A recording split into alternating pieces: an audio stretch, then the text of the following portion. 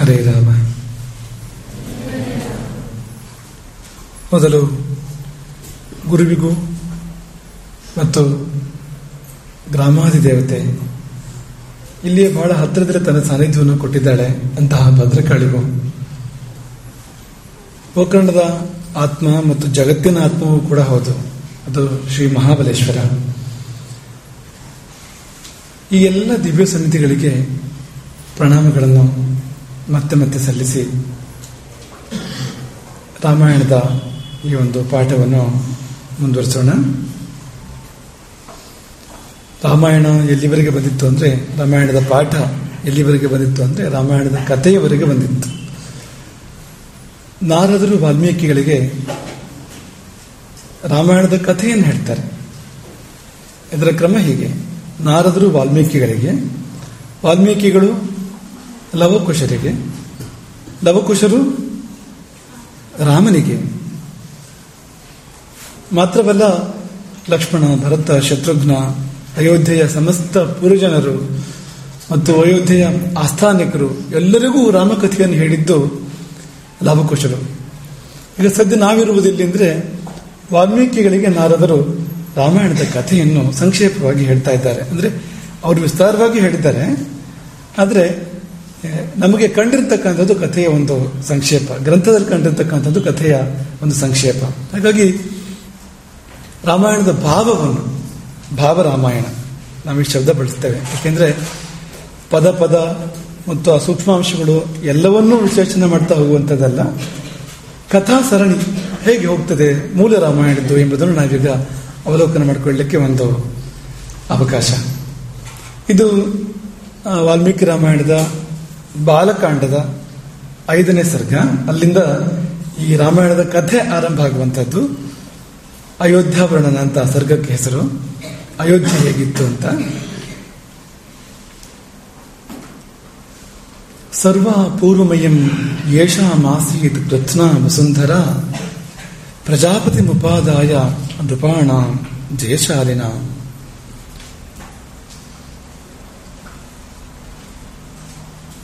ದೊಡ್ಡ ವಂಶದಲ್ಲಿ ನಡೆದ ಘಟನಾವಳಿ ರಾಮಾಯಣ. ಅದು ಜಗತ್ತಿಗೆ ದೊಡ್ಡ ವಂಶ. ಎಷ್ಟು ದೊಡ್ಡ ವಂಶ ಅಂತಂದ್ರೆ, ಈ ಭೂಮಿಯೆಲ್ಲ ಅವರದ್ದೇ ಆಗಿತ್ತಂತೆ. ಸರ್ವ ಪೂರ್ವಮಯಂ ಯೇಷಾಮಾಸೀತ್ ಕೃತ್ನಾ ವಸುಂಧರ.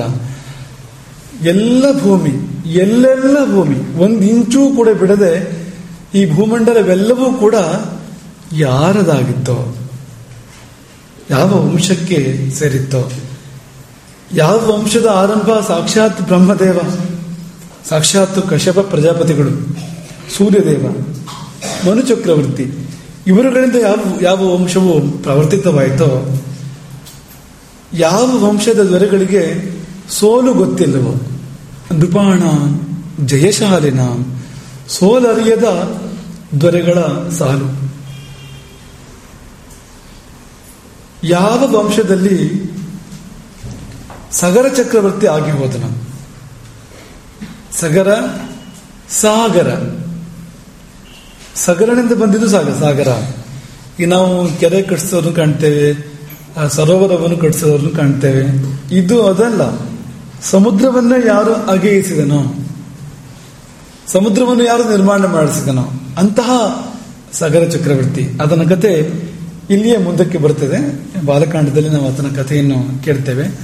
ಅಂತಹ ಸಗರ ಚಕ್ರವರ್ತಿ, ಅವನಿಗೆ 60,000 ಮಕ್ಕಳು, ಪರಾಕ್ರಮಶಾಲಿಗಳಾಗಿರ್ತಕ್ಕಂಥ, ಪ್ರಭಾವಶಾಲಿಗಳಾಗಿರ್ತಕ್ಕಂಥ 60,000 ಮಕ್ಕಳು ಅವನನ್ನು ಸುತ್ತುವರೆದಿರ್ತಾ ಇದ್ರು ಯಾವಾಗಲೂ ಕೂಡ. ಅಂತಹ ಸಗರ ಚಕ್ರವರ್ತಿಯು ಯಾವ ವಂಶದಲ್ಲಿ ಆಗಿ ಹೋದನೋ ಅಂಥ ವಂಶ ಇಕ್ಷ್ವಾಕು ವಂಶ. ಇಕ್ಷ್ವಾಕು ವಂಶ ಅಂತ ಯಾಕೆ ಹೆಸರು ಅಂದ್ರೆ, ಇಕ್ಷ್ವಾಕುವೇ ಆದಿ ಆ ವಂಶಕ್ಕೆ. ಮನು ಚಕ್ರವರ್ತಿಯ ಮಗ ಇಕ್ಷ್ವಾಕು, ಇಕ್ಷ್ವಾಕುವಿನಿಂದ ಬಂದಿರತಕ್ಕಂಥದ್ದು ಈ ವಂಶ. ಹಾಗಾಗಿ ಇಕ್ಷ್ವಾಕೂಣ ಇದಂ ತೇಷಾಂ ರಾಜ್ಞಾಂ ವಂಶೇ ಮಹಾತ್ಮನ. ಆ ಜಗತ್ತಿಗೆ ಪ್ರಖ್ಯಾತವಾಗಿರ್ತಕ್ಕಂಥ, ಜಗತ್ತಿಗೆ ಶ್ರೇಷ್ಠವಾಗಿರ್ತಕ್ಕಂಥ ಇಕ್ಷ್ವಾಕು ವಂಶದ ರಾಜರುಗಳ ಆ ಪರಂಪರೆಯಲ್ಲಿ ಆಗಿ ಹೋದ ಒಂದು ದೊಡ್ಡ ಘಟನಾವಳಿ ರಾಮಾಯಣ. ಮಹದುತ್ಪನ್ನಮಾಖ್ಯಾನಂ, ಬಹುದೊಡ್ಡ ಘಟನಾವಳಿ. ವಂಶವೇ ದೊಡ್ಡದು, ದೊಡ್ಡ ದೊಡ್ಡ ರಾಜರುಗಳು, ಪ್ರಖ್ಯಾತರಾಗಿರ್ತಕ್ಕಂಥ ಮಹಾತ್ಮರಾಗಿರ್ತಕ್ಕಂಥ ರಾಜರುಗಳು, ಸಣ್ಣ ಸಣ್ಣ ಘಟನೆಗಳು ಕಾಣಿಸೋದೇ ಇಲ್ಲ ಅಂತ ವಂಶ ಅದು. ಆದರೆ ಆ ವಂಶಕ್ಕೂ ಕೂಡ ಈ ಘಟನೆ ಬಹಳ ಬಹಳ ದೊಡ್ಡದು. ಮಹದುತ್ಪನ್ನಮಾಖ್ಯಾನಂ, ಬಹಳ ದೊಡ್ಡ ಘಟನೆ. ರಾಮಾಯಣ ಮತಿಶ್ರುತಂ, ಅದಕ್ಕೆ ಹೆಸರು ರಾಮಾಯಣ ಎಂಬುದಾಗಿ ಅಂತ. ತದಿದಂ ವರ್ತಯಿಷ್ಯಾಮಿ, ಈ ರಾಮಾಯಣದ ಕಥೆಯನ್ನು ನಾನು ನಿನಗೆ ಹೇಳ್ತೇನೆ. ನಾರದರು ವಾಲ್ಮೀಕಿಗಳಿಗೆ ಹೇಳಿದ್ದು, ವಾಲ್ಮೀಕಿಗಳು ಜಗತ್ತಿಗೆ ಹೇಳಿದ್ದು. ತದಿದಂ ವರ್ತಯಿಷ್ಯಾಮಿ, ಈ ರಾಮಾಯಣದ ಕಥೆಯನ್ನು ನಾನು ನಿಮಗೆಲ್ಲ ಹೇಳ್ತೇನೆ. ಸರ್ವಂ ನಿಖಿಲಂ, ಎಲ್ಲ ರಾಮಾಯಣವನ್ನು ಹೇಳ್ತೇನೆ ಮತ್ತು ಎಲ್ಲೆಲ್ಲ ರಾಮಾಯಣವನ್ನು, ಏನೊಂದು ಸ್ವಲ್ಪವೂ ಕೂಡ ಬಿಡದೆ ಸಮಗ್ರವಾಗಿ ರಾಮಾಯಣವೆಲ್ಲವನ್ನು ಕೂಡ ಆದಿಯಿಂದ, ಆರಂಭದಿಂದ, ಅವತಾರದ ಕಥೆಯಿಂದ ಆರಂಭ ಮಾಡಿ ಹೇಳ್ತೇನೆ. ಏನಿದೆ ರಾಮಾಯಣದಲ್ಲಿ ಅಂತಂದ್ರೆ ಧರ್ಮ, ಕಾಮ, ಅರ್ಥ, ಈ ಮೂರು ವಿಧಿಯಂತೆ. ಇದೆಲ್ಲ ಪುರುಷಾರ್ಥ, ಎಲ್ಲ ಜೀವಕ್ಕೂ ಬೇಕಾಗಿರ್ತಕ್ಕಂಥದ್ದು. ಧರ್ಮ ಬೇಕು, ಅರ್ಥ ಬೇಕು, ಕಾಮ ಬೇಕು.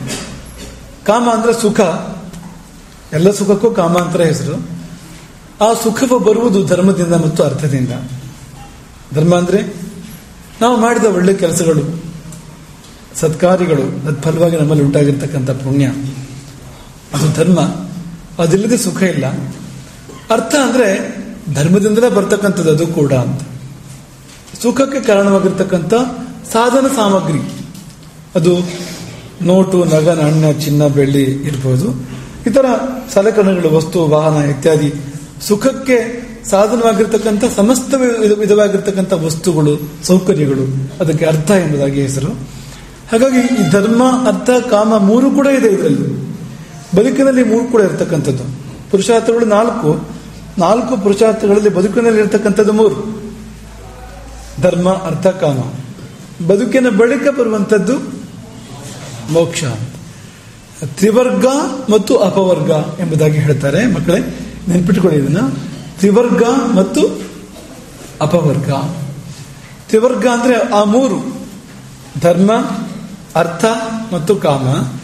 ಅಪವರ್ಗ ಅದನ್ನು ಮೀರಿರ್ತಕ್ಕಂಥದ್ದು, ಬದುಕಿನ ಬಳಿಕ ನಮಗೆ ಸಿಗುವಂಥದ್ದು. ಈಗ ನಾವು ಧರ್ಮದಿಂದ ಬದುಕಿದ್ರೆ ಮುಂದೆ ನಮಗೆ ಆ ಮೋಕ್ಷ ಸಿಗುವಂಥದ್ದು. ಹಾಗಾಗಿ ತ್ರಿವರ್ಗ ಮತ್ತು ಅಪವರ್ಗ. ತ್ರಿವರ್ಗ ಇದ್ರೆ ಅಪವರ್ಗ ಕೂಡ ಇದೆ. ಪ್ರತ್ಯೇಕ ಯಾಕದನ್ನು ಹೇಳ್ತಾ ಇಲ್ಲ ಅಂದ್ರೆ, ಧರ್ಮ ಇದೆ ಆದ್ರೆ ಮೋಕ್ಷವೂ ಕೂಡ ಇದೆ. ಧರ್ಮ ಇಲ್ಲದಿದ್ರೆ ಮೋಕ್ಷ ಇಲ್ಲ. ಹಾಗಾಗಿ ರಾಮಾಯಣದಲ್ಲಿ ಧರ್ಮ ಇದೆ, ಅರ್ಥ ಇದೆ, ಕಾಮ ಇದೆ. ಅಪ್ರತ್ಯಕ್ಷವಾಗಿ ಮೋಕ್ಷವೂ ಕೂಡ ಇದೆ. ಧರ್ಮ, ಕಾಮ, ಅರ್ಥ ಸಹಿತಂ. ಯಾರು ರಾಮಾಯಣವನ್ನು ಅವಲೋಕನ ಮಾಡ್ತಾರೋ ಜೀವನದಲ್ಲಿ ಅವರಿಗೆ ಧರ್ಮ ಸಿದ್ಧಿ ಆಗ್ತದೆ, ಅರ್ಥ ಸಿದ್ಧಿ ಆಗ್ತದೆ ಮತ್ತು ಕಾಮ ಸಿದ್ಧಿ ಆಗ್ತದೆ. ಕೊನೆಯಲ್ಲಿ ಮೋಕ್ಷವೂ ಕೂಡ ಸಿದ್ಧಿಸ್ತದೆ ಅಂಥದ್ದು. ಹಾಗಾಗಿ ಇದನ್ನು ನೀವೆಲ್ಲರೂ ಕೇಳುವಂತವರಾಗಿ ಒಂದು ಮಾತು: ಯಾರು ಕೇಳಬೇಕು ರಾಮಾಯಣವನ್ನು? ರಾಮಾಯಣವನ್ನು ಕೇಳುವುದಕ್ಕೆ ಅಧಿಕಾರಿಗಳು ಯಾರು ಅಂದ್ರೆ, ಯಾರು ಅನಸೂಯುಗಳು ಅವರು ಮಾತ್ರ. ಅನಸೂಯು ಗೊತ್ತಾ ನಿಮಗೆ ಶಬ್ದ ಇದು? ಅನಸೂಯ ಗೊತ್ತಾ? ಏನು? ಅಸೂಯೆ ಇಲ್ಲದಿರುವಂಥದ್ದು. ಅಸೂಯೆ ಇದ್ದರೆ ರಾಮಾಯಣ ಕೇಳುವಂತೆ ಇಲ್ಲ. ಅಸೂಯೆ ಇಲ್ಲದವರು ಮಾತ್ರ ರಾಮಾಯಣವನ್ನು ಕೇಳಬಹುದು. ಅಸೂಯೆ ಅಂದ್ರೆ ಏನು? ಗುಣದಲ್ಲಿ ಗುಣವನ್ನು ಗ್ರಹಿಸಬೇಕು, ಗುಣದಲ್ಲಿ ದೋಷವನ್ನು ಗ್ರಹಿಸಬಾರದು. ನಮ್ಮ ಕಣ್ಣು ಕೆಟ್ಟಿದ್ರೆ ಒಳಿತು ಕೂಡ ಕೆಟ್ಟದಾಗಿ ಕಾಣ್ತದೆ. ಕಣ್ಣು ಚೆನ್ನಾಗಿದ್ದಾಗ ಮಾತ್ರವೇ ಒಳಿತಾಗಿ ಮತ್ತು ಕೆಡುಕಾಗಿ ನಮಗೆ ಕಾಣುವಂಥದ್ದು. ಅಂತ ಕಣ್ಣು ಬೇಕು. ಕಣ್ಣೇ ಕೆಟ್ಟಿದ್ರೆ ನಮಗೆ ಎಂಥ ಒಳ್ಳೆ ವಸ್ತುವು ಕೂಡ ಕೆಡುಕಾಗೆ ಕಾಣ್ತದೆ. ಕಾಮಾಲೆ ಕಣ್ಣಿನವನಿಗೆ ಜಗತ್ತೆಲ್ಲವೂ ಕೂಡ ಹಳದಿ. ಜಗತ್ತು ನಿಜವಾಗಿ ಹಳದಿ ಅಲ್ಲ, ಮತ್ತೆ ಕಣ್ಣು ಹಳದಿ, ಕಣ್ಣಿನಲ್ಲಿ ದೋಷವಿದೆ. ಹಾಗಾಗಿ ಅಸೂಯೆ ಇಲ್ಲದೆ ನಾವು ರಾಮಾಯಣವನ್ನು ಅವಲೋಕನ ಮಾಡಬೇಕು. ಅಂದ್ರೆ ಗುಣವನ್ನು ಗುಣವಾಗಿ ಕಾಣುವ ಬುದ್ಧಿಯಿಂದ, ಗುಣದಲ್ಲಿ ದೋಷವನ್ನು ಕಾಣುವಂತಹ ಬುದ್ಧಿ ಇಲ್ಲದೆ ರಾಮಾಯಣವನ್ನು ನಾವು ಅವಲೋಕನ ಮಾಡಬೇಕು. ಯಾಕೆಂದ್ರೆ ತುಂಬ ಗುಣಗಳಿದೆ ರಾಮಾಯಣದಲ್ಲಿ. ರಾಮನ ಗುಣಗಳು, ಸೀತೆಯ ಗುಣಗಳು, ಲಕ್ಷ್ಮಣ, ಆಂಜನೇಯ, ಕೌಸಲ್ಯ, ಇಂಥವರ ಗುಣಗಳು. ಆ ಗುಣಗಳು ನಮಗೆ ಗೋಚರಿಸಬೇಕು. ಗೋಚರಿಸಿದ್ರೆ ನಮಗೆ ಲಾಭ ರಾಮಾಯಣವನ್ನು ಅಧ್ಯಯನ ಮಾಡಿದ್ರಿಂದ. ಒಂದು ವೇಳೆ ಆ ಗುಣಗಳು ಗೋಚರಿಸ್ತಾ ಇದ್ರೆ ರಾಮಾಯಣವನ್ನು ಅವಲೋಕನ ಮಾಡಿಯೂ ಕೂಡ ನಮಗೇನೂ ಪ್ರಯೋಜನ ಇಲ್ಲದೆ ಹೋಗ್ಬೋದು. ಹಾಗಾಗಿ ಒಂದೇ ಒಂದು ಅರ್ಹತೆಯನ್ನು ಹೇಳಿದರು, ರಾಮಾಯಣವನ್ನು ಆರಂಭ ಮಾಡುವ ಬದಲು ಅನಸೂಯ, ಜೀವನಕ್ಕೆ ಬೇಕು, ಜೀವನಕ್ಕೆ ಆ ಗುಣ ಬೇಕು. ಎಲ್ಲಿಂದ ಆರಂಭ ಆಗ್ತದೆ ರಾಮಾಯಣ ಅಂದ್ರೆ ಕೋಸಲದಿಂದ. ಭಾರತ ವರ್ಷ, ಅಲ್ಲಿಯೂ ಕೂಡ ಆರ್ಯಾವರ್ತ. ಆರ್ಯಾವರ್ತ ಅಂದ್ರೆ ವಿಂಧ್ಯ ಮತ್ತು ಹಿಮಾಲಯ ಪರ್ವತಗಳ ನಡುವಿನ ಭೂಭಾಗ ಆರ್ಯಾವರ್ತ. ಅಲ್ಲಿಯೂ ಆರ್ಯಾವರ್ತದಲ್ಲಿಯೂ ಕೂಡ ಕೋಸಲವೆಂಬ ರಾಜ್ಯ. ಹೇಗಿತ್ತು ರಾಜ್ಯ ಅಂದ್ರೆ ಅದು ಆನಂದದ ರಾಜ್ಯ. ಕೋಸಲೋ ನಾಮ ಮುದಿತಃ, ಆನಂದ ತುಂಬಿದ ಕೋಸಲವೆಂಬ ಮಹಾನ್ ಜನಪದ, ವಿಶಾಲವಾಗಿರ್ತಕ್ಕಂಥ ಒಂದು ರಾಜ್ಯ. ಸರಿಯು ನದಿಯ ತೀರದಲ್ಲಿ, ಸರಿಯು ನದಿಯ ಇಕ್ಕೆಲೆಗಳಲ್ಲಿ ಆ ರಾಜ್ಯವು ನಿವೇಶಿಸಲ್ಪಟ್ಟಿತ್ತು. ಆ ರಾಜ್ಯದಲ್ಲಿ ಪ್ರಭೂತ ಧನ ಧಾನ್ಯವ, ಬೇಕಾದಷ್ಟು ಸಂಪತ್ತು, ಧನ ಸಂಪತ್ತು ಮತ್ತು ಧಾನ್ಯ ಸಂಪತ್ತು ಎರಡೂ ಬೇಕು. ನೋಟು ನಾಣ್ಯಗಳನ್ನು ತಿನ್ನಲಿಕ್ಕೆ ಸಾಧ್ಯ ಇಲ್ಲ.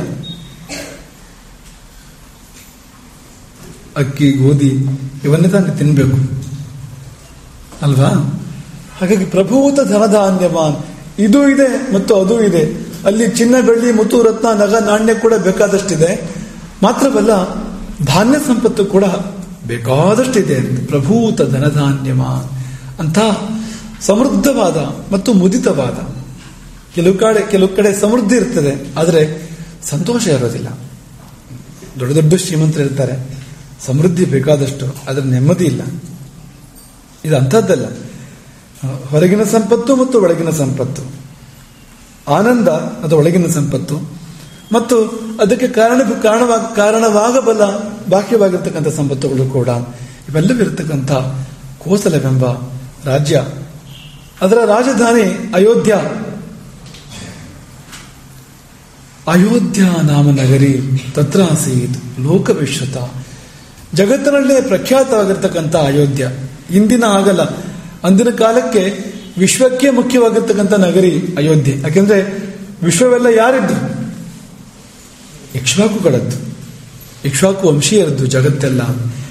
ಈ ಜಗತ್ತಿನ ನದಿಗಳು, ಪರ್ವತಗಳು, ಕಾನನಗಳು, ಸರೋವರಗಳು ಅಥವಾ ಗ್ರಾಮ ನಗರಗಳು ಇವೆಲ್ಲವೂ ಅವರಿಗೆ ಸೇರಿರತಕ್ಕಂಥದ್ದು. ಹಾಗಾಗಿ ಅಂತ ಇಕ್ಷ್ವಾಕುಗಳು ವಾಸ ಮಾಡ್ತಾ ಇದ್ದದ್ದು ಎಲ್ಲಿ? ಅಯೋಧ್ಯೆಯಲ್ಲಿ. ರಾಜ್ಯ ಮಾಡ್ತಾ ಇದ್ದದ್ದು ಎಲ್ಲಿಂದ? ಹಾಗಾಗಿ ಲೋಕವಿಶ್ರುತ, ಲೋಕದಲ್ಲಿಯೇ ಪ್ರಖ್ಯಾತವಾಗಿರ್ತಕ್ಕಂಥ ಅಯೋಧ್ಯೆ ಎಂಬ ನಗರಿ. ಆ ನಗರವನ್ನು ಮನುವಂಶಕ್ಕೆ ಅಂದ್ರೆ ಮನುಷ್ಯರಿಗೆಲ್ಲ ಮೂಲ ಪುರುಷನಾಗಿರ್ತಕ್ಕಂಥ ಮನುವೆ ನಿರ್ಮಾಣ ಮಾಡಿರುವಂಥದ್ದು. ಆದಿರಾಜ ಮನುವೆ ಕಟ್ಟಿರ್ತಕ್ಕಂತಹ ಅಯೋಧ್ಯೆ ಎಂಬ ನಗರಿ ಮನುನ ಮಾನವೇಂದ್ರೇಣ ಯಾ ಪುರಿ ನಿರ್ಮಿತ ಸ್ವಯಂ. ಮೊಟ್ಟ ಮೊದಲ ಚಕ್ರವರ್ತಿ ಅವನು ಜಗತ್ತಿಗೆಲ್ಲ.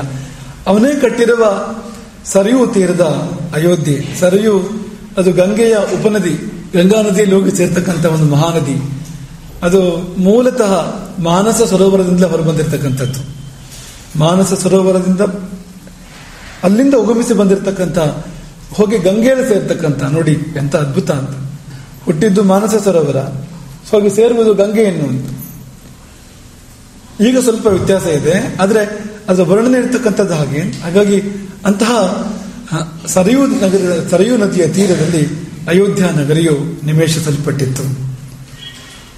ಆ ನಗರಿಯ ಉದ್ದ 12 ಯೋಜನ, ಅಗಲ 3 ಯೋಜನ, ಆಯತ ದಶಚ ದ್ವೇಚ. ಆಯಾಮ ಅದರ ಉದ್ದ ಎಷ್ಟು ಅಂದ್ರೆ ದಶಚ ದ್ವೇಚ ಅಂದ್ರೆ ಎಷ್ಟು? 10 ಮತ್ತು 2. ದಶಚ ದ್ವೇಚ ಯೋಜನಾನಿ ಮಹಾಪುರಿ. ಆ ಮಹಾನಗರಿಯು 12 ಯೋಜನ ಉದ್ದವಾಗಿಯೂ 3 ವಿಸ್ತೀರ್ಣ, ಅದರ ವಿಸ್ತಾರ 3 ಯೋಜನ. ಶ್ರೀಮತಿ, ಆ ನಗರದಲ್ಲಿ ಲಕ್ಷ್ಮಿ ನೆಲೆಸಿದ್ದಳು. ಆ ನಗರದಲ್ಲಿ ಸಾಕ್ಷಾತ್ ಶ್ರೀಯ ಆವಾಸ ಸ್ಥಾನ ಇತ್ತು. ಲಕ್ಷ್ಮಿ ಅಂದರೆ ಮತ್ತೆ ನಮಗೆ ಹೇಳುವಂಥದ್ದು ಎಲ್ಲಾ ಬಗೆಯ ಸಂಪತ್ತು, ಎಲ್ಲಾ ಬಗೆಯ ಸಂಪತ್ತು. ಕೇವಲ ರೂಪಾಯಿ ಮಾತ್ರ ಅಲ್ಲ, ಕಾಂತಿಯೂ ಕೂಡ ಸಂಪತ್ತು, ವಿದ್ಯೆಯೂ ಕೂಡ ಸಂಪತ್ತು, ಸಂತತಿಯೂ ಕೂಡ ಸಂಪತ್ತು.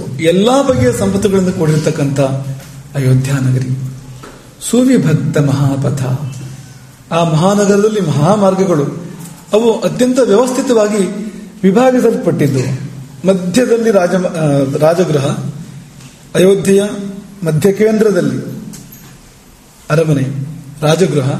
ಅಲ್ಲಿಂದ ಸರಿಯಾಗಿ 4 ದಿಕ್ಕಿಗೆ 4 ಮಹಾಮಾರ್ಗಗಳು ಮುಂದುವರೆದು ಹೋಗಿದ್ವು, ರಾಜಮಾರ್ಗಗಳು. ಸುವಿಭಕ್ತ ಮಹಾಪಥ ಆಗಿತ್ತು. ಆ ಮಹಾಮಾರ್ಗದ ಎರಡೂ ಪಾರ್ಶ್ವದಲ್ಲಿ ವೃಕ್ಷಾವಳಿ, ಅಂದ್ರೆ ಮರಗಳ ಸಾಲು ಮರಗಳು. ಹಾಗೆ ಅಲ್ಲಿಂದ ಬೇರೆ ಬೇರೆ ನಗರಗಳಿಗೆ ಹೊರಟಿರ್ತಕ್ಕಂಥ ಮಹಾಮಾರ್ಗಗಳು, ಹೆದ್ದಾರಿಗಳು. ಅಯೋಧ್ಯೆಯಿಂದ ಅಯೋಧ್ಯೆಯಲ್ಲಿರ್ತಕ್ಕಂಥ ಎಲ್ಲ ಮಾರ್ಗಗಳು ಕೂಡ ಶೋಭಾಯಮಾನವಾಗಿದ್ರೂ ಕೂಡ ರಾಜಮಾರ್ಗವು ಅತ್ಯಂತ ಹೆಚ್ಚು ಶೋಭಾಯಮಾನವಾಗಿತ್ತು ಮತ್ತು ಅತ್ಯಂತ ಹೆಚ್ಚು ವಿಸ್ತಾರವಾಗಿತ್ತು. ರಾಜಮಾರ್ಗ ಅಂದ್ರೆ ರಾಜಭವನವನ್ನು ಸೇರುವಂತಹ ಮಾರ್ಗ. ಆ ಮಾರ್ಗದಲ್ಲಿ ಮುಂದುವರೆದು ಹೋದರೆ ಅರಮನೆ ಸಿಗುವಂಥದ್ದು ಅಂತ.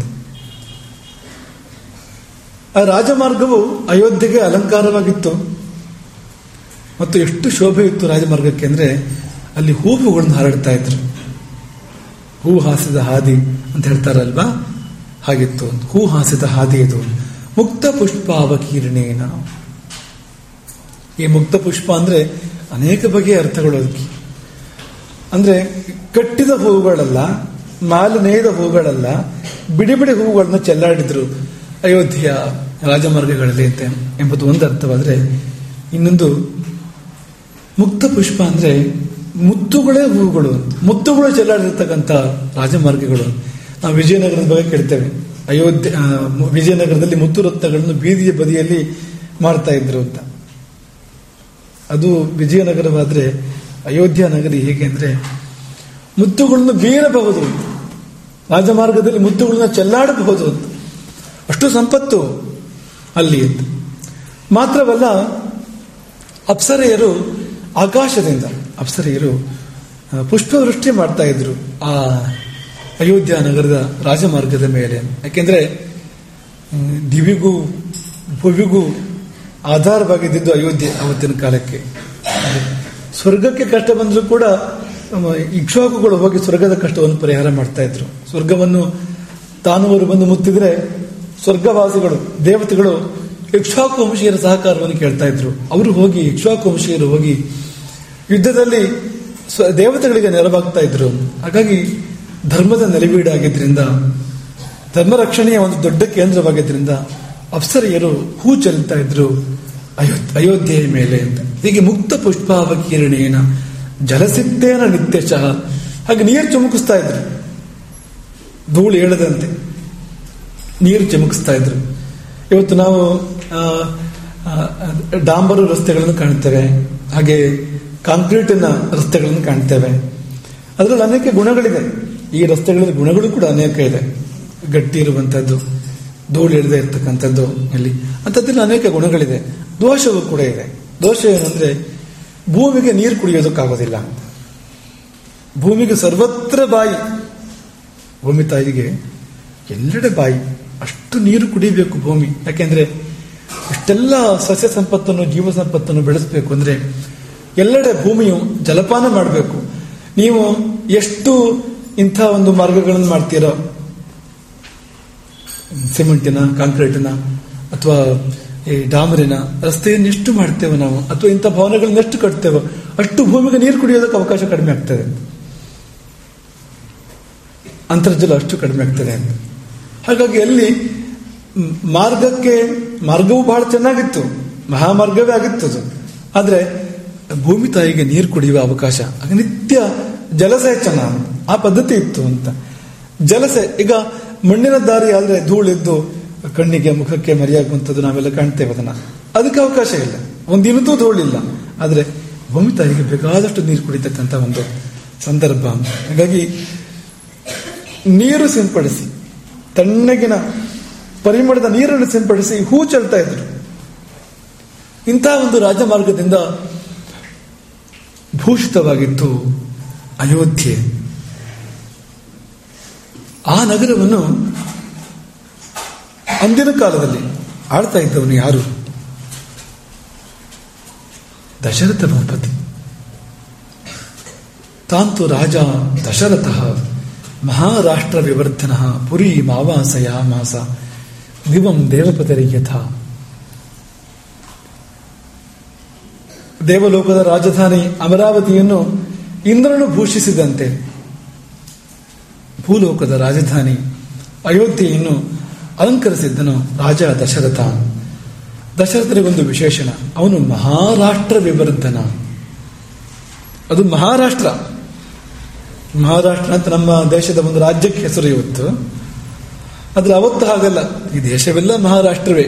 ಅದರಲ್ಲಿ ಕೂಡ ಕೋಸಲವು ನಿಜಕ್ಕೂ ಮಹಾರಾಷ್ಟ್ರ, ಬಹಳ ದೊಡ್ಡ ರಾಜ್ಯ. ಅದು ದೊಡ್ಡತನವು ಕೇವಲ ಭೂ ವಿಸ್ತೀರ್ಣದಿಂದ ಮಾತ್ರ ಅಲ್ಲ, ಧರ್ಮಾತ್ಮರ ಉಪಸ್ಥಿತಿಯಿಂದ, ಧನಧಾನ್ಯ ಸಮೃದ್ಧಿಯಿಂದ, ಇನ್ನು ಅನೇಕ ಗುಣಗಳಿಂದ ಮಹತ್ತಾಗಿ ವಿಶೇಷವಾಗಿ ಕಂಗೊಳಿಸ್ತಾ ಇದ್ದಿದ್ದು ಕೋಸಲ. ಹಾಗಾಗಿ ಅಂಥ ಮಹಾರಾಷ್ಟ್ರ ಕೋಸಲವೇ ಆಗಿದ್ದರೂ ಕೂಡ ಅದನ್ನು ಮತ್ತೂ ಬೆಳೆಸಿದವನು ದಶರಥ. ಮೊದಲೇ ಮಹಾರಾಷ್ಟ್ರ. ದಶರಥನು ಹುಟ್ಟುವ ಮೊದಲೇ ದೊಡ್ಡ ರಾಜ್ಯ ಅದು. ಯಾಕೆಂದ್ರೆ ಅವನ ಪೂರ್ವಜರು ಅಂಥವ್ರು, ಇಕ್ಷ್ವಾಕು ವಂಶೀಯರಾಗಿರ್ತಕ್ಕಂಥ ಭೂಪತಿಗಳೆಲ್ಲ ಅಂಥವ್ರು. ಅವರೆಲ್ಲ ಕಟ್ಟಿ ಬೆಳೆಸಿರ್ತಕ್ಕಂಥ ಊರು. ಆಗಲೇ ಸಾಕಷ್ಟು ವಿಸ್ತಾರವೇ ಹೌದದು, ಹಿರಿದಾಗಿದ್ದೇ ಹೌದು. ಆದ್ರೆ ಮತ್ತಷ್ಟು ಹಿರಿದಾಯಿತು ದಶರಥನ ಕಾರಣಕ್ಕೆ. ಯಾಕೆಂದ್ರೆ ಆತನು ಆ ಊರನ್ನು ಹಾಗೆ ಬೆಳೆಸ್ತಾ ಇದ್ದ ಅಂತ. ಹಾಗಾಗಿ ಅವನ ಮಹತ್ವ ಕೂಡ ಗೊತ್ತಾಗ್ತದೆ ನಮಗದರಲ್ಲಿ. ದಶರಥನ ಮಹತ್ವ ನಮಗೆ ಗೊತ್ತಾಗುವಂಥದ್ದು ಅಂತ. ಈಗ ಸಣ್ಣ ಊರನ್ನು ದೊಡ್ಡದಾಗಿ ಬೆಳೆಸಬಹುದು, ದೊಡ್ಡ ಊರನ್ನು ಬೆಳೆಸೋದು ಕಷ್ಟ. ಬೆಳೆಸಲಿಕ್ಕೆ ಏನಿದೆ, ಎಲ್ಲ ಹಿಂದಿನವರು ಬೆಳೆಸಿ ಆಗಿದೆ. ಹಾಗಲ್ಲ, ಅಂಥದ್ದನ್ನು ಮತ್ತೂ ಬೆಳೆಸುವಂತ ಒಂದು ಕೌಶಲ ದಶರಥನಲ್ಲಿ ಇತ್ತು. ಹಾಗಾಗಿ ಅವನು ಮಹಾರಾಷ್ಟ್ರ ವಿವರ್ಧನ ಹಾಗಿದ್ದ ದಶರಥ. ನಗರವು ಕೂಡ ತುಂಬಾ ಸುವ್ಯವಸ್ಥಿತವಾಗಿತ್ತಂತೆ. ಕವಾಟ ತೋರಣವತಿ, ಮಹಾದ್ವಾರಗಳಿಂದ ಶೋಭಿತವಾಗಿರ್ತಕ್ಕಂಥದ್ದು. ಅಯೋಧ್ಯೆ ವರ್ಣನೆ ಆರಂಭ ಮಾಡುವಾಗಲೇ ಅದನ್ನು ಹೇಳ್ತಾ ಇದ್ದಾರೆ. ಕವಾಟ ಅಂತ ದೊಡ್ಡ ದೊಡ್ಡ ಬಾಗಿಲುಗಳು, ಇಡೀ ಜಗತ್ತಿನ ಸಕಲ ಮನುಜರನ್ನು ಕೂಡ, ಸಕಲ ಜೀವರಾಶಿಗಳನ್ನು ಕೂಡ ಕೂಗೆ ಕರೀತಕ್ಕಂಥ ವಿಶಾಲವಾದ ದ್ವಾರಗಳು, ಮಹಾದ್ವಾರಗಳು. ತೋರಣಗಳು, ತೋರಣ ಅಂದ್ರೆ ಅಲಂಕಾರ, ಬಾಗಿಲಿನ ಅಲಂಕಾರ. ಇವತ್ತು ತೋರಣ ಅಂದ್ರೆ ನಾವು ಮಾವಿನಲ್ಲೇ ನಮ್ಮ ಬಾಗಿಲುಗಳಿಗೆ ಮಾವಿನಲ್ಲಿ ಅಲಂಕಾರ ಮಾಡ್ತೇವೆ ನಾವು, ಅದನ್ನು ತೋರಣ ಅಂತ ಕರೀತೇವೆ. ಆದ್ರೆ ಅವತ್ತಿನ ಕಾಲದಲ್ಲಿ ಹಾಗಲ್ಲ. ತೋರಣ ಅಂದ್ರೆ ಅದು ಶಾಶ್ವತವಾಗಿರ್ತಕ್ಕಂಥ ಅಲಂಕಾರ, ಮರದ ಚೌಕಟ್ಟುಗಳು, ವಿಶಾಲವಾಗಿರ್ತಕ್ಕಂಥ ದೊಡ್ಡದಾಗಿರ್ತಕ್ಕಂಥ ಮರದ ಚೌಕಟ್ಟುಗಳು, ಶಿಲ್ಪಕಲೆಯಿಂದ ಭೂಷಿತವಾಗಿರ್ತಕ್ಕಂಥದ್ದು ಅದು. ಹಾಗಾಗಿ ದೊಡ್ಡ ದೊಡ್ಡ ಬಾಗಿಲುಗಳು, ದೊಡ್ಡ ದೊಡ್ಡ ತೋರಣಗಳು, ಮತ್ತು ಅದರೊಳಗೆ ಸುವಿಭಕ್ತ ಅಂತರಾಪಣ. ಒಳಗಿನ ಎಲ್ಲ ಭವನಗಳು ಕೂಡ ಸುವ್ಯವಸ್ಥಿತ. ಅಂತರಾಪಣ, ಈಗ ಅಂಗಡಿಯಿಂದ ಅಂಗಡಿಗೆ ಅಂತರ ಇದೆ. ನಾವಿವತ್ತು ಹಾಗೆ ಕಾಣೋದಿಲ್ಲ.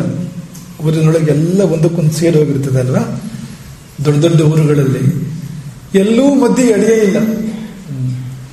ನಿಜವಾಗಿ ಗಿಡ ಮರ ಬೆಳೆಯಕ್ಕೆ ಎಳೆಬೇಕಾಗಿತ್ತು, ಅದೆಲ್ಲ ಇರಲಿ. ಗಾಳಿ ಆಡೋಕೆ ಕೂಡ ಅವಕಾಶ ಇಲ್ಲ. ಹಾಗೆ ಗಿಜಿ ಗಿಜಿ ಗಿಜಿ ಅನ್ನುವ ಹಾಗೆ ಕಿರಿದಾಗಿ ಎಡೆಯೇ ಇಲ್ಲದೆ ಊರುಗಳನ್ನು ಕಟ್ಟುತ್ತಾರೆ. ಇವತ್ತು ನಾವು ಅದನ್ನು ಕಾಣ್ತೇವೆ. ಆದ್ರೆ ಅಯೋಧ್ಯೆ ಹೇಗಿತ್ತು ಅಂದ್ರೆ ಸುವಿಭಕ್ತ ಅಂತರಾಪಣ.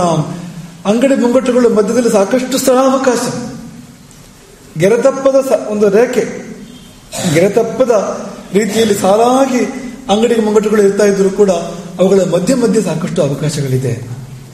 ಹಾಗಾಗಿ ಸುವಿಭಕ್ತ ಅಂತರಾಪಣ. ಸರ್ವ ಯಂತ್ರಾಯುಧವತಿ. ಆ ನಗರಗಳಲ್ಲಿ, ಆ ಅಯೋಧ್ಯ ನಗರದಲ್ಲಿ ಎಲ್ಲಾ ಬಗೆಯ ಯಂತ್ರಗಳು ಇದೆ, ಎಲ್ಲಾ ಬಗೆಯ ಆಯುಧಗಳು ಕೂಡ ಇದೆ. ಯಂತ್ರಗಳು ಕೂಡ ಬೇಕು, ನಾನಾ ಪ್ರಕಾರದ ಯಂತ್ರಗಳು. ಎಲ್ಲವನ್ನೂ ಮನುಷ್ಯನೇ ಮಾಡ್ಲಿಕ್ಕೆ ಸಾಧ್ಯ ಇಲ್ಲ. ಹಾಗಾಗಿ ಯಂತ್ರಗಳು ಬೇಕಾಗ್ತವೆ. ಮುಂದುವರೆದ ಊರು ಅವತ್ತಿನ ಕಾಲಕ್ಕೆ. ಯಾಕೆಂದ್ರೆ ಎಂತೆಲ್ಲ ಯಂತ್ರಗಳು ಅವತ್ತಿನ ಕಾಲದಲ್ಲಿ ಇದ್ದು, ಆ ಎಲ್ಲ ಯಂತ್ರಗಳು ಕೂಡ ಅಯೋಧ್ಯೆಯಲ್ಲಿ ಇದ್ದು, ಆಯುಧಗಳು ಕೂಡ ಇದ್ದು. ನಾನಾ ಪ್ರಕಾರದ ಆಯುಧಗಳು ಕೂಡ ಇದ್ವು. ರಕ್ಷಣೆ ಬೇಕು. ಮಾತ್ರವಲ್ಲ, ಯಂತ್ರಾಯುಧಗಳು ಕೂಡ ಇದ್ವು. ಯಂತ್ರಾಯುಧವತಿ ಅಂತಂದ್ರೆ ಯಂತ್ರಾಯುಧಗಳು. ಈಗ ನಾವು ಧನುಸ್ಸಿನಿಂದ ಬಾಣವನ್ನು ಪ್ರಯೋಗ ಮಾಡಬೇಕು, ಮನುಷ್ಯರು ಬೇಕಲ್ವಾ? ಅದಕ್ಕೆ ವೀರ ಯೋಧರು ಧನುಸ್ಸನ್ನು ಹಿಡಿದು ಬಾಣಗಳನ್ನು ಪ್ರಯೋಗ ಮಾಡ್ತಾರೆ. ಆದರೆ ಅಯೋಧ್ಯೆಯಲ್ಲಿ ಯಂತ್ರಾಯುಧಗಳು ಅಂದ್ರೆ ಮನುಷ್ಯರಲ್ಲ, ಯಂತ್ರಗಳೇ ಬಾಣಗಳನ್ನು ಪ್ರಯೋಗ ಮಾಡ್ತವೆ, ಯಂತ್ರಗಳೇ ಕಲ್ಲುಗಳನ್ನು ಪ್ರಯೋಗ ಮಾಡ್ತವೆ. ಸೇನೆ ಬಂದು, ಶತ್ರು ಸೇನೆ ಬಂದು ಕೋಟೆಯನ್ನು ಸುತ್ತುವರಿಯಿತು ಅಂತ ಅನ್ಕೊಳ್ಳಿ. ಅಯೋಧ್ಯೆಯ ಕೋಟೆಯನ್ನು ಶತ್ರು ಸೇನೆ ಬಂದು ಸುತ್ತುವರಿಯಿತು ಅಂದ್ರೆ ಅಯೋಧ್ಯೆಯ ಸೈನ್ಯ ಮಾತ್ರವಲ್ಲ, ಅಯೋಧ್ಯೆಯಲ್ಲಿ ಕೋಟೆಯ ಮೇಲಕ್ಕೆ ಯಂತ್ರಗಳು ಎಳೆಯಲ್ಪಟ್ಟಿದ್ವು. ಆ ಯಂತ್ರಗಳ ಬಾಣಗಳ ಮಳೆಯನ್ನು ಸುರಿಸ್ತಾ ಇದ್ವು ಮತ್ತು ಕಲ್ಲುಗಳ ಮಳೆಯನ್ನ ಸುರಿಸ್ತಾ ಇದ್ವು. ಹಾಗಾಗಿ ಶತ್ರು ಸೈನ್ಯಕ್ಕೆ ನರಕ, ಅದು ಸುಲಭವೇ ಅಲ್ಲ. ಬಂದು ನಿಂತರೆ ಒಳಗೆ ಬರಬೇಕು ಅಂತಿಲ್ಲ, ಕೋಟೆಯ ಹೊರಗೆ ಬಂದು ನಿಂತರೂ ಕೂಡ ಸಾಕು. ಕೋಟೆಯ ಒಳಭಾಗದಿಂದ ಬಾಣಗಳ, ಕಲ್ಲುಗಳ, ಆಯುಧಗಳ ಮಳೆ ಸುರಿಸಲ್ಪಡ್ತಾ ಇತ್ತು. ಅಂತ ಯಂತ್ರಗಳು, ಮನುಷ್ಯರೇ ಬೇಕು ಅಂತಿಲ್ಲ, ಅಂತ ಯಂತ್ರಗಳು ಅಯೋಧ್ಯೆಯಲ್ಲಿ ಇದ್ದವು ಅಂತ. ಹಾಗಾಗಿ ಶರಕ್ಷೇಪಣ, ಶಿಲಾಕ್ಷೇಪಣ ಈ ಮೊದಲಾದ ಕಾರ್ಯ ಮಾಡ್ತಕ್ಕಂಥ ಯಂತ್ರಾಯುಧಗಳು ಉಳ್ಳಂತ ಒಂದು ನಗರ ಅದು. ಅದು ಸರ್ವಯಂತ್ರಾಯುಧವತಿ. ಈ ಬಗೆಯ ಆಯುಧ ಪ್ರಕ್ಷೇಪಣದ ಯಂತ್ರಗಳು ಎಷ್ಟಿರಬಹುದೋ ಅವೆಲ್ಲವೂ ಕೂಡ ಇದೆ. ಎಲ್ಲಾ ಯಂತ್ರಗಳು ಕೂಡ ಅಲ್ಲಿ ಇದೆ. ಇದು ರಕ್ಷಣೆಯ ಮಾತಾಯಿತು. ಒಂದು ಹಲಸಿನ ಹಣ್ಣಿಗೆ ಹೊರಗೆ ಮುಂಡುಗಳು ಇರ್ತಾವಲ್ವಾ, ಹಾಗೆ ತಿರುಳು ಕೂಡ ಹಾಗೆ ಇತ್ತು ಅಂತ.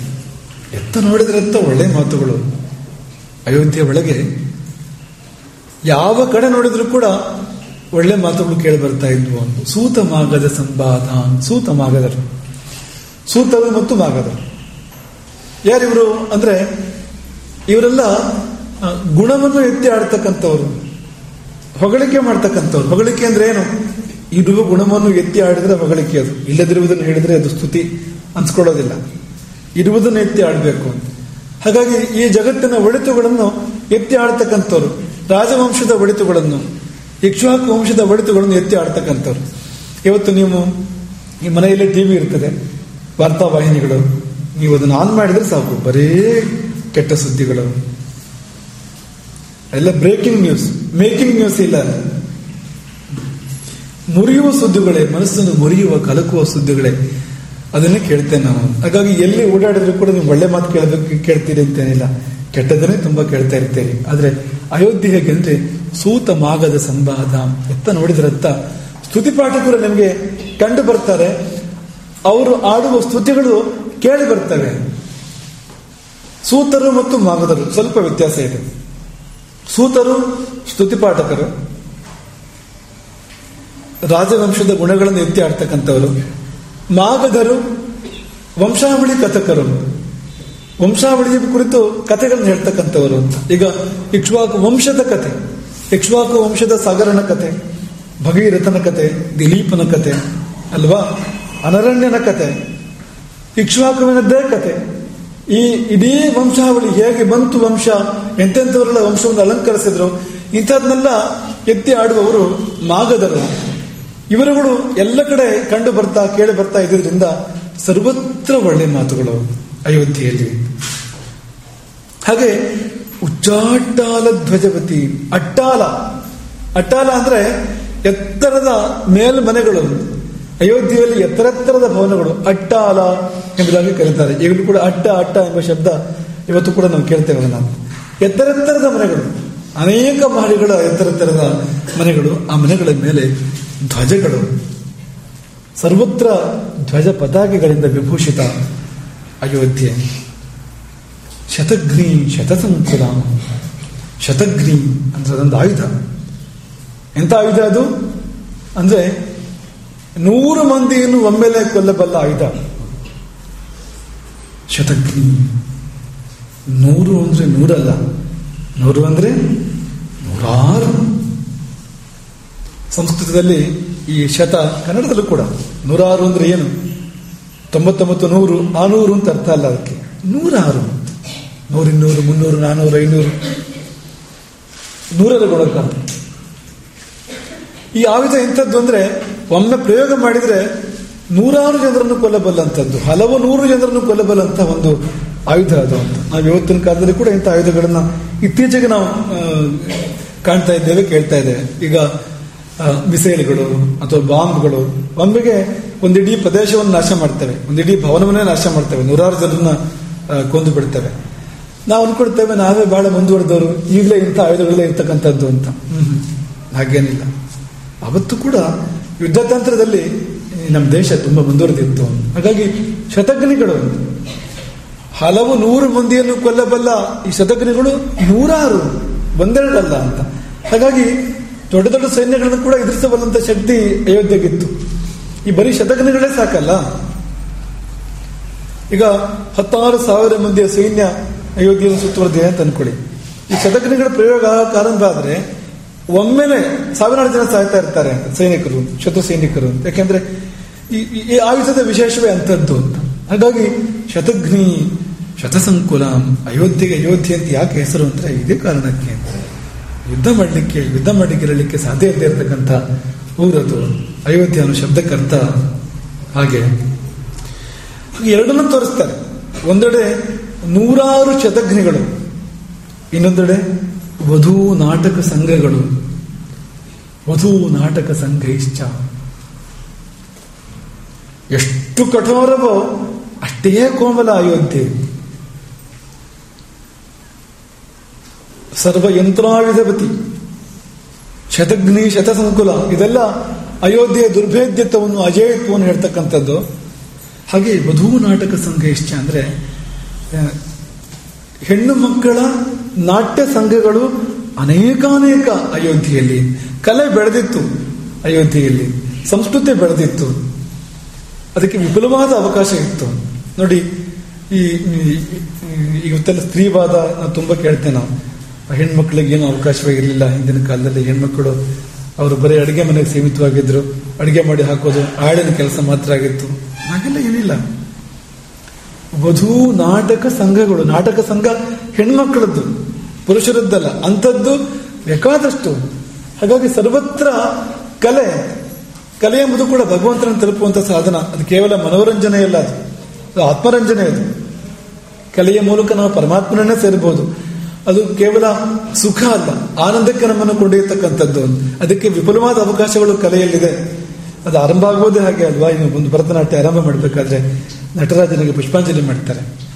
ಏನದು ಕಲೆ? ಅಲ್ಲಿಂದಲೇ ಬಂದಿದ್ದು, ನಟರಾಜನಲ್ಲೇ ಬಂದಿದ್ದು, ಅಲ್ಲಿಗೆ ಸಮರ್ಪಿತ ಅಂತ.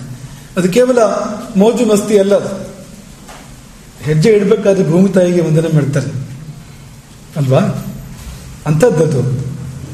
ಹಾಗಾಗಿ ತುಂಬಾ ವಿಶೇಷ ಇರ್ತಕ್ಕಂಥದ್ದು. ಅವತ್ತಿನ ಕಾಲದ ಅಯೋಧ್ಯೆಯ ಎಲ್ಲ ಸ್ತ್ರೀಯರು ಅವರು ತುಂಬಾ ಸುಸಂಸ್ಕೃತರಾಗಿದ್ದರು. ಅವರೆಲ್ಲ ಕಲೆಗಳನ್ನು ಬಲ್ಲವರಾಗಿದ್ದರು, ಕಲೆಗಳನ್ನು ಪ್ರಯೋಗಿಸಬಲ್ಲವರಾಗಿದ್ದರು. ಕಲೆಗಳನ್ನು ಕಲಿಸುವ ಪ್ರಯೋಗಿಸ್ತಕ್ಕಂಥ ಕೇಂದ್ರಗಳು ಬೇಕಾದಷ್ಟಿದ್ವು ಅಯೋಧ್ಯೆಯಲ್ಲಿ. ಹಾಗಾಗಿ ಕಲಾ ಸಂಪನ್ನವಾಗಿತ್ತು. ಸರ್ವತಃ ಅಯೋಧ್ಯೆಯಲ್ಲಿ ಎಲ್ಲಿ ಹೋದರೂ ನಿಮಗೆ ವಧೂ ನಾಟಕ ಸಂಘಗಳು ಸಿಗ್ತವೆ. ಸರ್ವತಃ ವಧೂ ನಾಟಕ ಸಂಘೈಶ್ಚ ಆವೃತಾಂಪುರಿ ಆಗಿತ್ತು ಅಯೋಧ್ಯೆ. ನೀವುಗಳೆಲ್ಲ ಕಲೆಗಳನ್ನು ಅಭ್ಯಾಸ ಮಾಡಬೇಕು. ನೀವು ಅಯೋಧ್ಯೆಗೆ ಸಲ್ಲಬೇಕು ಅಂದ್ರೆ, ಅಯೋಧ್ಯೆಯಿಂದ ಸ್ಫೂರ್ತಿ ಪಡೆದವರಾಗಬೇಕು ಅಂದ್ರೆ ಕಲೆಗಳನ್ನು ಕಲಿಬೇಕು. ಅಂದ್ರೆ ಅದು ನಾದ ಇರ್ಬೋದು, ನಾಟ್ಯ ಇರ್ಬೋದು, ಚಿತ್ರ ಇರ್ಬೋದು, ಶಿಲ್ಪ ಇರ್ಬೋದು, ಇವುಗಳನ್ನೆಲ್ಲ ಅಭ್ಯಾಸ ಮಾಡಬೇಕು ಚೆನ್ನಾಗಿ. ಇವೆಲ್ಲ ಭಗವಂತನಿಂದಲೇ ಬಂದ, ಭಗವಂತನನ್ನೇ ಸೇರ್ತಕ್ಕಂಥ ಸಾಧನಗಳು. ಮಾತ್ರವಲ್ಲ, ನೆಮ್ಮದಿ ಕೊಡ್ತಕ್ಕಂಥವು ನಮಗೆ. ಈಗ ಲೋಕದಲ್ಲಿಯೂ ಕೂಡ ನಿಮ್ಗೇನೋ ಒಂದು ಹಾಡನ್ನು ಕೇಳಿದ್ರೆ ಅಥವಾ ನಾಟ್ಯವನ್ನು ಕಲಿತರೆ, ನೋಡಿದ್ರೆ ಅಥವಾ ಪ್ರಯೋಗ ಮಾಡಿದ್ರೆ ಏನೋ ಒಂದು ನೆಮ್ಮದಿ, ಏನೋ ಒಂದು ಸಂತೋಷ ಸಿಗುವಂಥದ್ದು ಅಂತ. ಆ ಸಂತೋಷ ಅದು ಸ್ವರಾಟದ್ದು, ಬೇರೆಯವರ ಆಶ್ರಯ ಇಲ್ಲ. ನಾವು ಹಾಡಿ ಆನಂದವನ್ನು ಕಾಣ್ತೇವೆ. ನಮ್ಗೆ ಆನಂದಕ್ಕೋಸ್ಕರವಾಗಿ ಇನ್ನೊಬ್ರು ಬೇಕು, ಇನ್ನೊಂದು ವಸ್ತು ಬೇಕು ಅಂತಿಲ್ಲ. ನಮ್ಮ ಕಂಠವೇ ಸಾಕು ನಮಗೆ. ಕೇವಲ ನಮ್ಮ ಕಂಠದಿಂದಲೇ ದೇವರು ಕೊಟ್ಟಿರ್ತಕ್ಕಂಥದ್ದು. ಅದು ಎಕ್ಸ್ಟ್ರಾ ಫಿಟ್ಟಿಂಗ್ ಅಲ್ಲ, ನಾವು ಹುಟ್ಟುವಾಗಲೇ ಬಂದಿರತಕ್ಕಂಥದ್ದು. ಅದರಿಂದಲೇ ನಾವು ಆನಂದವನ್ನು ಕಾಣಲಿಕ್ಕೆ ಸಾಧ್ಯ ಇದೆ. ಆನಂದವನ್ನು ಹೊರಗೆ ಹುಡುಕಬೇಕಾಗಿಲ್ಲ. ಹಾಗೆ ಅಂತ ಕಲೆಗಳಿಂದ, ಕಲಾವಿದರಿಂದ ವಿಭೂಷಿತವಾಗಿತ್ತು ಅಯೋಧ್ಯೆ. ವಜ್ರಾದಪಿ ಕಠೋರಾಣಿ ಮೃದೂನಿ ಕುಸುಮಾದಪಿ.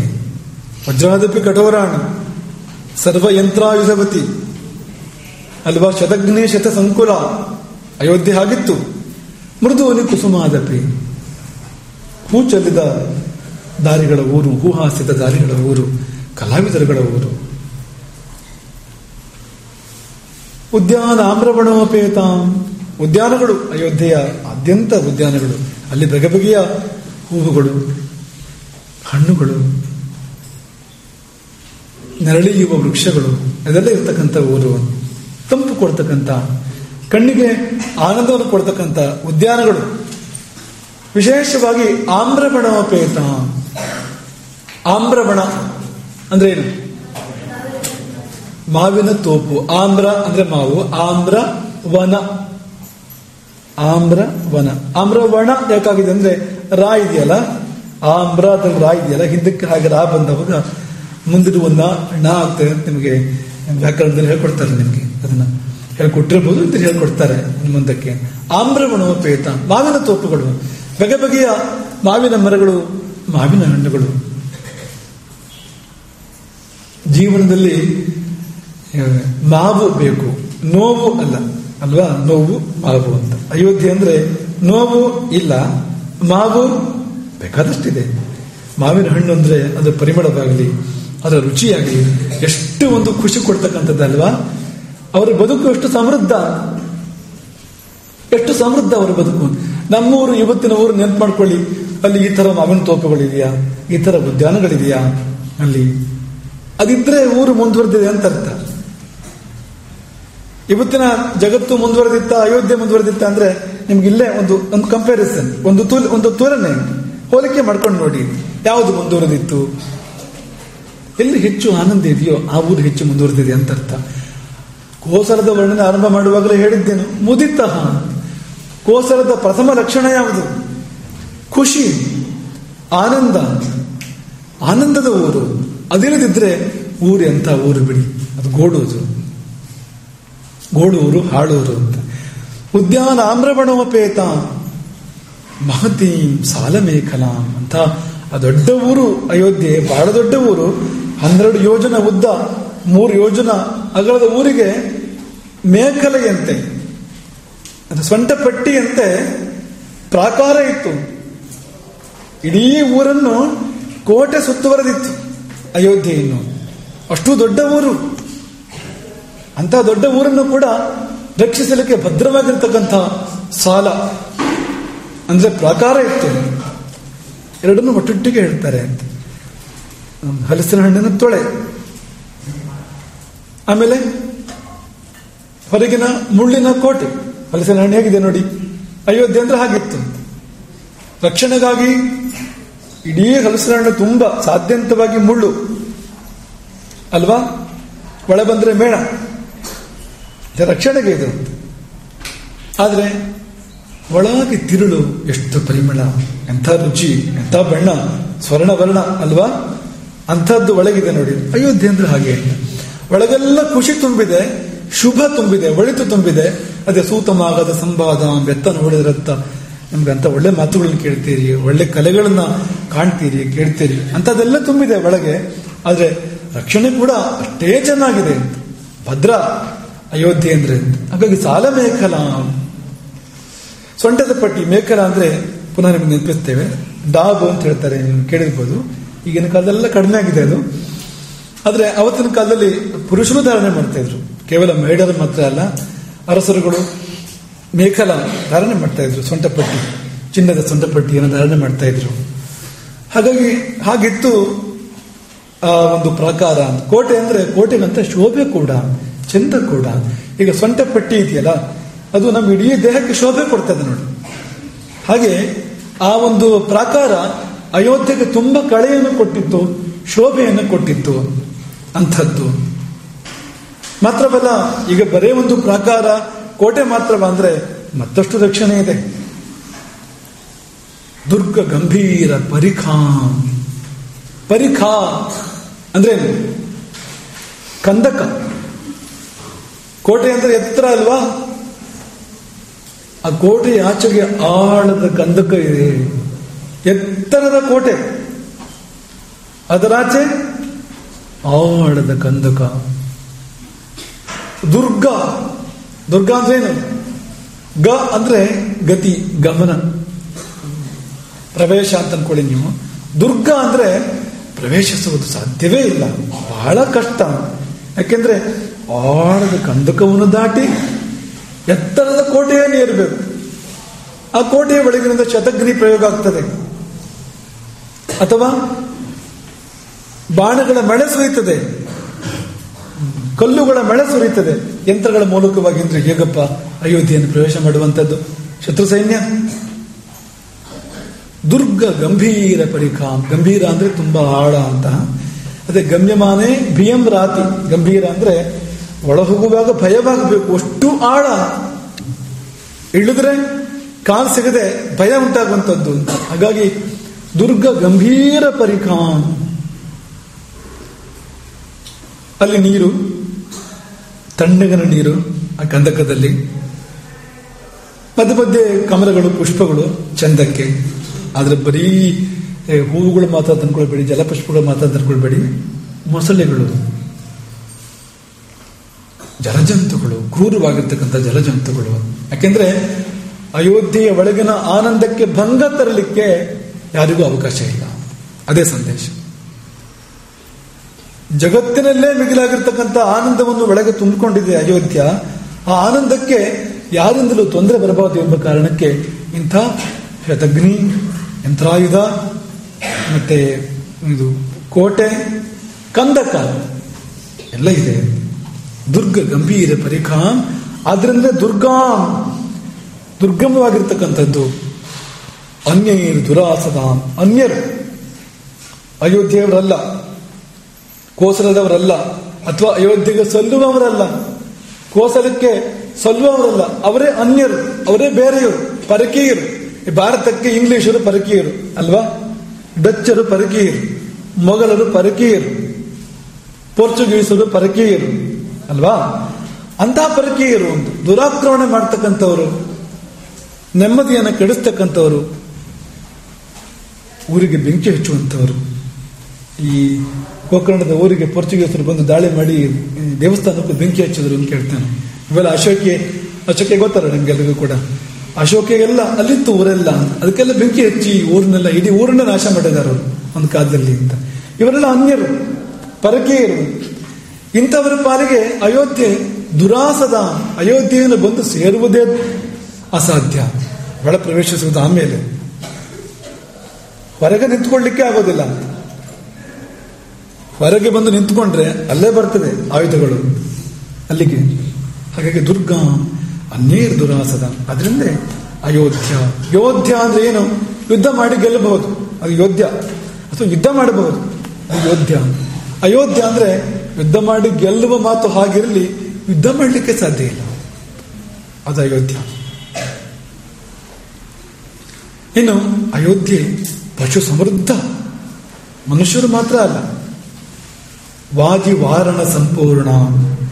ಉತ್ತಮಾಶ್ವಗಳು, ಉತ್ತಮೋತ್ತಮವಾದ ವಾರಣ ಆನೆಗಳು, ಆನೆ ಕುದುರೆಗಳಿಂದ ಸಮೃದ್ಧವಾಗಿತ್ತು ಅಯೋಧ್ಯೆ. ಆನೆ ಕುದುರೆ ಸಾಕ? ಗೋವುಗಳು ಇಲ್ಲದಿದ್ರೆ ಅಂತ ಊರದು. ತುರುಕರಿಲ್ಲದ ಊರು ನರಕ ಭಾಜನವಕ್ಕೂ. ತುರುಕರು ಇಲ್ಲದ ಊರು, ತುರುಕರಿಲ್ಲದ ಊರು. ಈ ಮಾತ್ರ ಹಿಂದೆ ನಿಮಗೆ ಹೇಳಿದ್ರು ಅವರು, ನೆನಪು ಮಾಡ್ಕೊಳ್ಳಿ. ತುರುಕರಿಲ್ಲದ ಊರು, ತುರುಕರು, ತುರು ಅಂದ್ರೆ ಹಸು, ತುರುಕರು ಇಲ್ಲದ ಊರು ನರಕ ಭಾಜನವಕ್ಕೂ ಸರ್ವಜ್ಞ ಹೇಳಿತ್ತು. ಅಯೋಧ್ಯೆ ಹಾಗಲ್ಲ, ತುರುಕರುಗಳು ಸಮೃದ್ಧಿಯಲ್ಲಿ. ಗೋಭಿಹಿ, ಉಷ್ಟ್ರೈಹಿ, ಒಂಟೆಗಳು, ಖರೈಹಿ, ಕತ್ತೆಗಳು. ಅವಕ್ಕೆಲ್ಲ ಬೇರೆ ಬೇರೆ ಕೆಲಸ ಇದೆ. ಕತ್ತೆ ಕೆಲಸ ಬೇರೆ, ಒಂಟೆ ಕೆಲಸ ಬೇರೆ, ಕುದುರೆ ಕೆಲಸ ಬೇರೆ, ಆನೆ ಕೆಲಸ ಬೇರೆ, ಗೋವುಗಳ ಕಾರ್ಯವೇ ಬೇರೆ.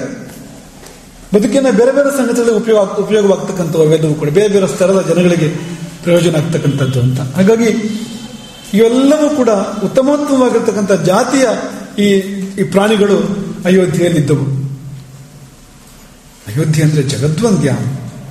ಅಯೋಧ್ಯೆಯಲ್ಲಿ ಯಾವಾಗಲೂ ಸಾಮಂತ ರಾಜರು ಕಿಕ್ಕಿರಿದಿರ್ತಿದ್ರು. ಸಾಮಂತ ರಾಜರುಗಳು. ಈಗ ಕೋಸಲವು ಇಕ್ಷ್ವಾಕುಗಳ ರಾಜ್ಯ, ಅಯೋಧ್ಯೆ ರಾಜಧಾನಿ. ಆದರೆ ಬೇರೆ ರಾಜ್ಯಗಳೆಲ್ಲ ಇವರ ಸಾಮಂತರು. ವಂಗದ ದೊರೆ, ಅಂಗದ ದೊರೆ, ಕಲಿಂಗದ ದೊರೆ, ಬೇರೆ ಬೇರೆ ರಾಜ್ಯಗಳಲ್ವಾ. 56 ರಾಷ್ಟ್ರಗಳು ಅಂತ ಹೇಳ್ತಾರೆ ಅವತ್ತಿನ ಕಾಲದಲ್ಲಿ. ಆ ಎಲ್ಲಾ ರಾಷ್ಟ್ರಗಳು ಕೂಡ ಈ ಅಯೋಧ್ಯೆಗೆ ಅಂಗಭೂತ, ಅಯೋಧ್ಯೆಗೆ ಅಧೀನ. ಆ ದೊರೆಗಳೆಲ್ಲ ಸಾಮಂತರು ಇಲ್ಲಿಗೆ ಅಂತ. ಹಾಗಾಗಿ ಬಲಿಕರ್ನ ಬಿ ಅಂದ್ರೆ ಕಪ್ಪ ಕೊಡಲಿಕ್ಕೆ, ಕರಭರಣ ಮಾಡಲಿಕ್ಕೆ ಬಂದು ಕಾಯ್ತಾ ಇರ್ತಾ ಇದ್ರು ದೊರೆಗಳು. ಹಾಗಾಗಿ ದೊರೆಗಳನ್ನು ತುಂಬಿರುತ್ತಂತೆ ಅಯೋಧ್ಯೆ ಅವತ್ತಿನ ಕಾಲದಲ್ಲಿ. ಹಾಗೆ ಅನ್ಯೋನ್ಯ ದೇಶಗಳ ವ್ಯಾಪಾರಿಗಳು ಅಯೋಧ್ಯೆಗೆ ಬಂದಿರ್ತಾ ಇದ್ರು. ಯಾಕೆಂದ್ರೆ ಈ ಜಗತ್ತಿನ ಉತ್ತಮೋತ್ತಮ ವಸ್ತುಗಳಿಗೆ ಒಳ್ಳೆ ಮಾರುಕಟ್ಟೆ ಯಾವುದು ಅಂದ್ರೆ ಅಯೋಧ್ಯೆ.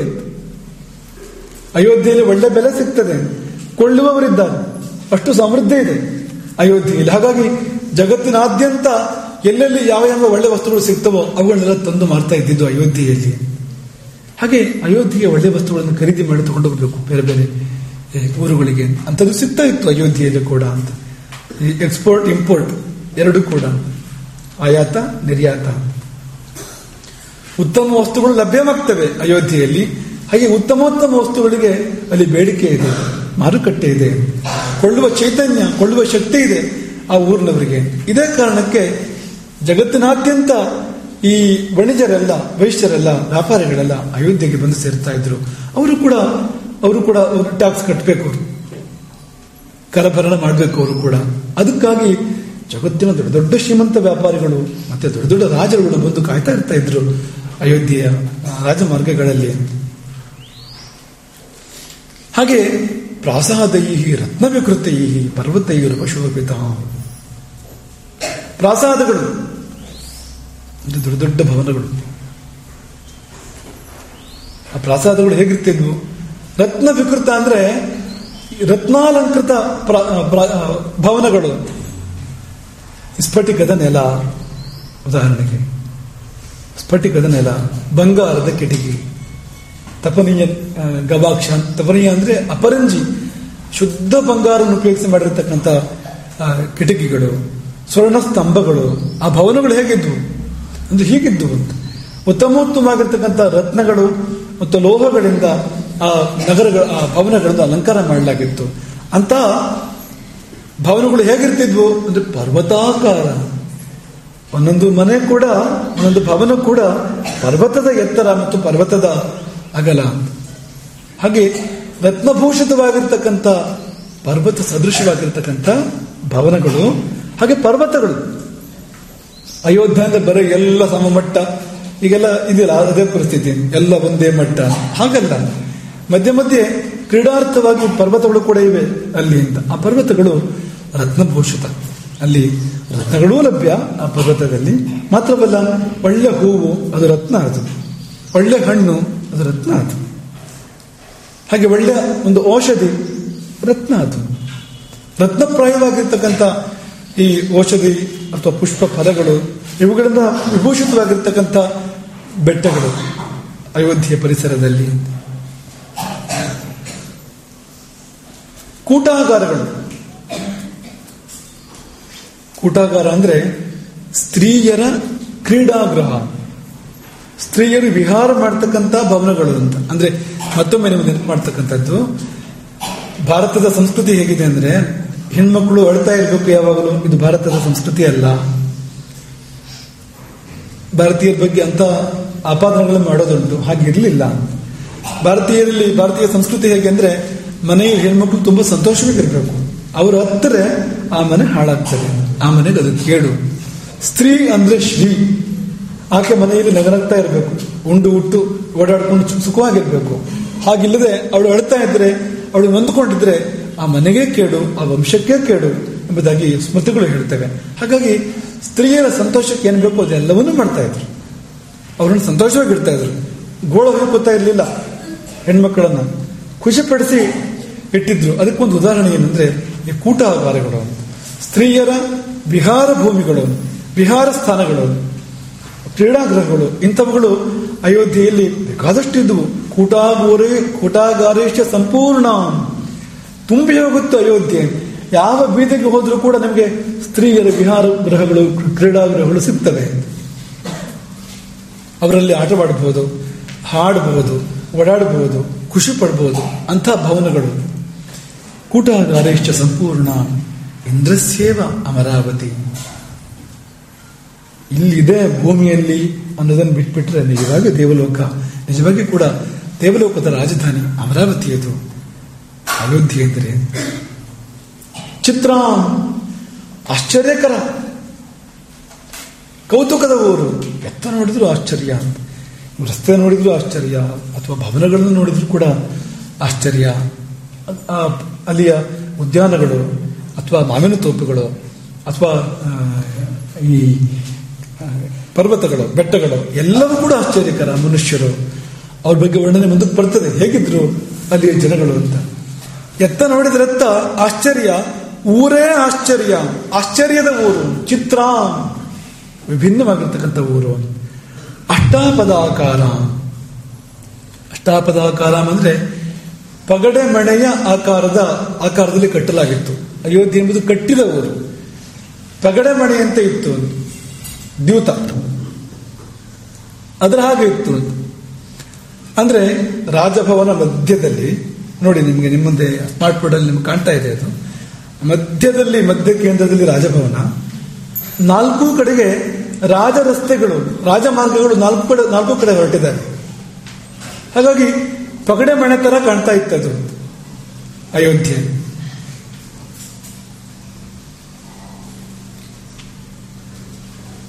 ಪಗಡೆ ಮಣೆ ಅಂದ್ರೆ ನಿಮ್ಗೆ ಆಗಲೇ ಹೇಳಿದ ಹಾಗೆ 12 ಯೋಜನ ಉದ್ದ, ಅಂದ್ರೆ ಒಂದು ಹೀಗೆ ಆಯತ 12 ಯೋಜನ ಉದ್ದ ಬರ್ತದೆ, 3 ಯೋಜನ ಆಗಲ್ಲ, ಅದು ಕಡಿಮೆ ಇದೆ. ಹೀಗೆ ಕಡಿಮೆ ಇದೆ, 2 ಗೆರೆ ಹಾಕಿದಾಗೆ, ಹೀಗೊಂದು ಗೆರೆ ಹಾಕಿದಾಗೆ, ಈ ಗೆರೆ ಉದ್ದ 12 ಯೋಜನ. ಅದು ಈ ಅಡ್ಡಗೆರೆ ಅನ್ನೋದು ಅಷ್ಟು ಉದ್ದ ಇಲ್ಲ, ಅದಕ್ಕೆ ಅಡ್ಡ ಅಂತ ಹೆಸರು. ಅದಕ್ಕೆ 3 ಯೋಜನ ಅಂತ, ಕಾಲ್ಭಾಗ ಮಾತ್ರ, ಉದ್ದದ ಕಾಲ್ಭಾಗ ಮಾತ್ರ ಅಗಲ ಅಂತ. ಅದು ಅದರ ಒಂದು ಅಯೋಧ್ಯೆಯ ಆಕೃತಿ. ಇವತ್ತು ಆ ಆಕೃತಿ ಇದೆ ಅಂತಲ್ಲ, ಅಯೋಧ್ಯೆಯನ್ನು ಕಟ್ಟಿದಾಗ ಇದ್ದ ಆಕೃತಿ ಯಾವುದು ಅಂದ್ರೆ ಈ ಅಷ್ಟಾಪದ ಪಗಡೆ ಮಣೆಯ ಒಂದು ಆಕೃತಿ ಇರ್ತಕ್ಕಂಥದ್ದು. ಅದು ಮಧ್ಯದಲ್ಲಿ ರಾಜಭವನ, ಮಧ್ಯ ಕೇಂದ್ರದಲ್ಲಿ ರಾಜಭವನ, ರಾಜರಸ್ತೆಗಳು ಹಾಗಿರ್ತಕ್ಕಂಥದ್ದು. ವರನಾರೀ ಗಣೇರ್ಯುತ, ಜಗತ್ತಿನಲ್ಲೇ ಶ್ರೇಷ್ಠರಾಗಿರ್ತಕ್ಕಂಥ ಸ್ತ್ರೀಯರು, ಅವರ ಸಮುದಾಯಗಳೇ ಇದ್ದು ಅಲ್ಲಿ ಅಯೋಧ್ಯೆಯಲ್ಲಿ ಅಂತ.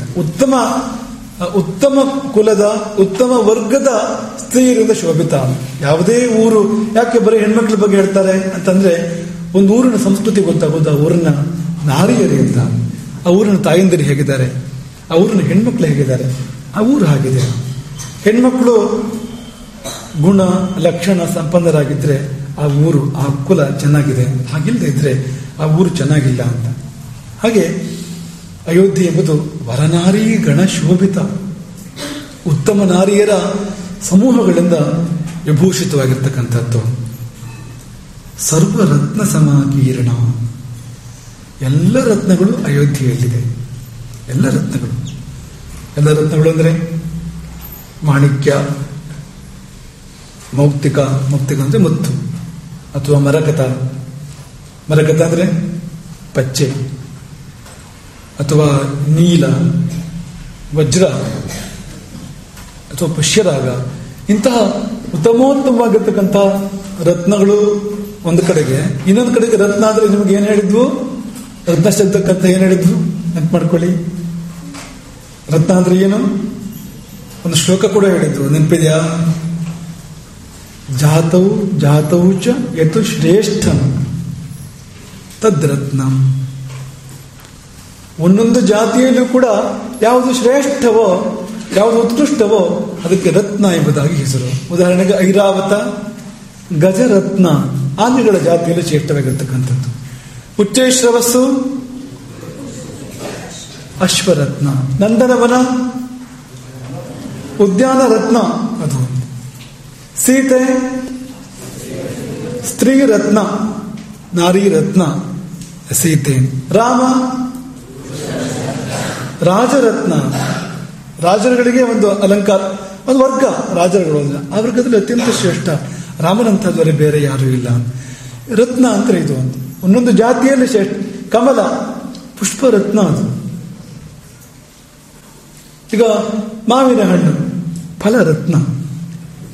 ಜಾತಿಯಲ್ಲಿ ಶ್ರೇಷ್ಠ ಯಾವುದೋ ಅದು ಅಂತ. ಹಾಗೆ ಈ ಜಗತ್ತಿನ ಉತ್ಕೃಷ್ಟ ವಸ್ತುಗಳು ಅಂತ ಏನಿವೆಯೋ ಅವೆಲ್ಲ ಅಲ್ಲಿತ್ತು, ಅಯೋಧ್ಯೆಯಲ್ಲಿತ್ತು. ಸರ್ವರತ್ನ ಸಮಾಕೀರ್ಣ. ಸಮಾಕೀರ್ಣ ಬಂದು ಚೆಲ್ಲಾಡಿದೆ.